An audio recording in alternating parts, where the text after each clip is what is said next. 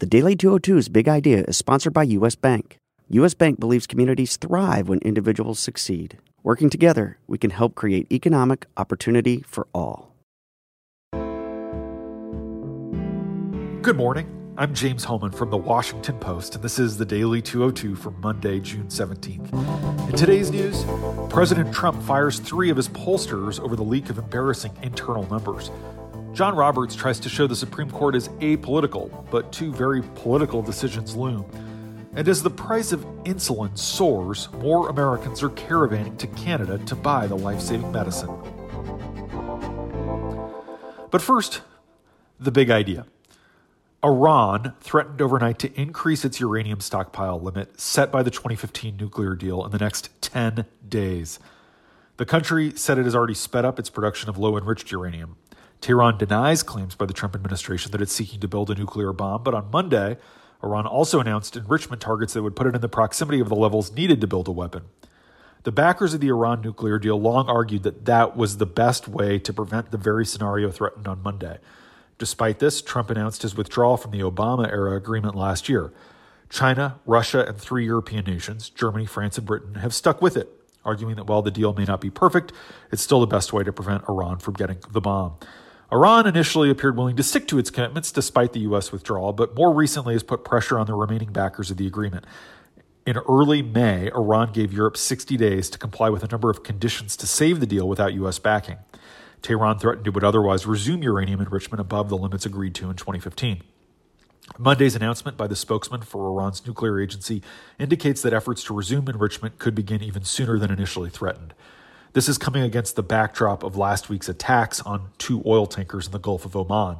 U.S. allies today are pushing the Trump administration for more evidence linking Iran to what happened.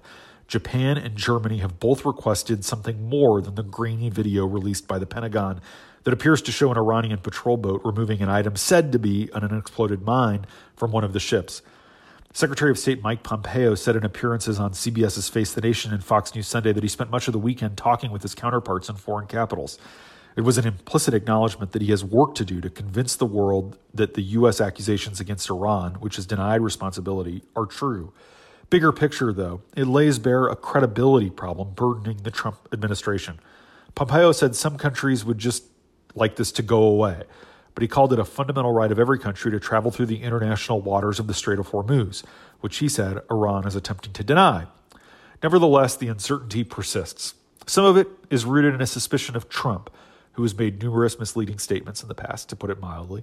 Some is focused on the National Security Advisor, John Bolton, who advocated the 2003 invasion of Iraq on the faulty assertion that Saddam Hussein had weapons of mass destruction.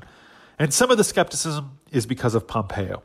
In laying out a litany of Iran's behavior in recent weeks, Pompeo said Tehran was behind a May 31st car bomb in Kabul as a U.S. convoy was passing by.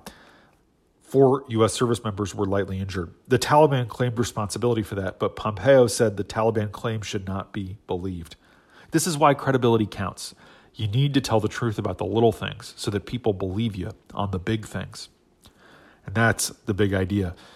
Here are 3 other headlines that should be on your radar as we start the week. Number 1, the Trump re-election campaign cut ties with 3 of its pollsters after the leak of internal numbers showed the president losing badly to Joe Biden. The campaign is severing its relationships with Brett Lloyd, Mike Basseline, and Adam Geller, while keeping pollsters Tony Fabrizio and John McLaughlin on the payroll. Data from a 17-state internal poll conducted by Fabrizio showed Trump trailing Joe Biden by double digits in Wisconsin, Pennsylvania, Florida, and Michigan. Trump won all 4 of those states in 2016. Privately, the president was livid these numbers got out. One senior administration official says he's madder that the numbers are out than that the numbers exist. The disclosure of the polling data has upended what has been actually a relatively smooth-running re-election operation so far, and it highlights the stark challenges that the president faces in forging a coalition to repeat his 2016 victory. Tomorrow night in Florida, the president will formally kick off his 2020 campaign. Number 2, decisions in all of the 24 remaining cases on the Supreme Court's docket are expected in the next week or 2. Some could come as early as today. Chief Justice John Roberts wants to assure the American people that his Supreme Court is apolitical. But the biggest cases of the term involve 2 of the most politically consequential decisions that the court has made in years.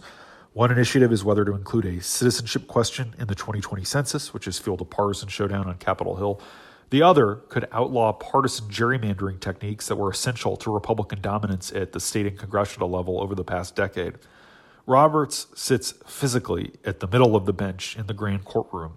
And now, for the first time since he joined the court in 2005, he's at the center of the court's ideological spectrum, too.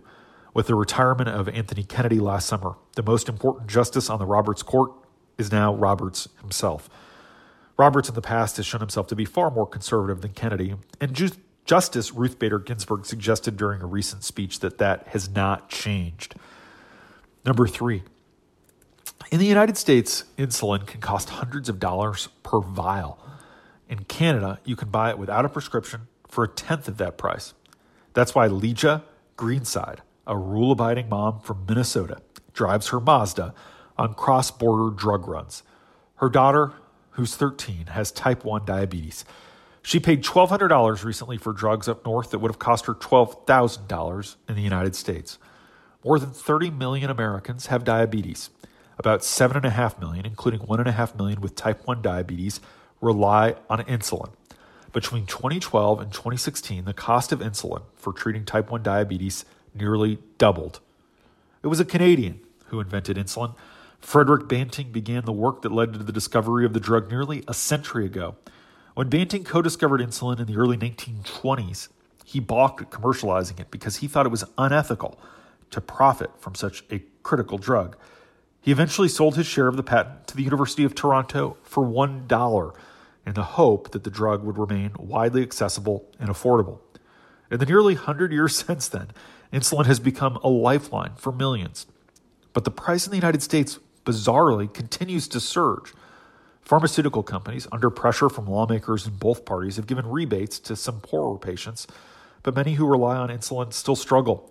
Large numbers resort to rationing, a dangerous and sometimes deadly practice. Increasingly, some diabetics and their families are taking matters into their own hands. They meet in coffee shops and strip mall parking lots to exchange emergency supplies. An unknown number travel outside the country to get the drug. None of this is recommended by U.S. officials. Indeed, some of it might be illegal under FDA guidelines. But several parents we've spoken with say they're willing to break the law to save their kids' lives. And that's the Daily 202 for Monday, June 17th. Thanks for listening. I'm James Hellman. I'll talk to you tomorrow.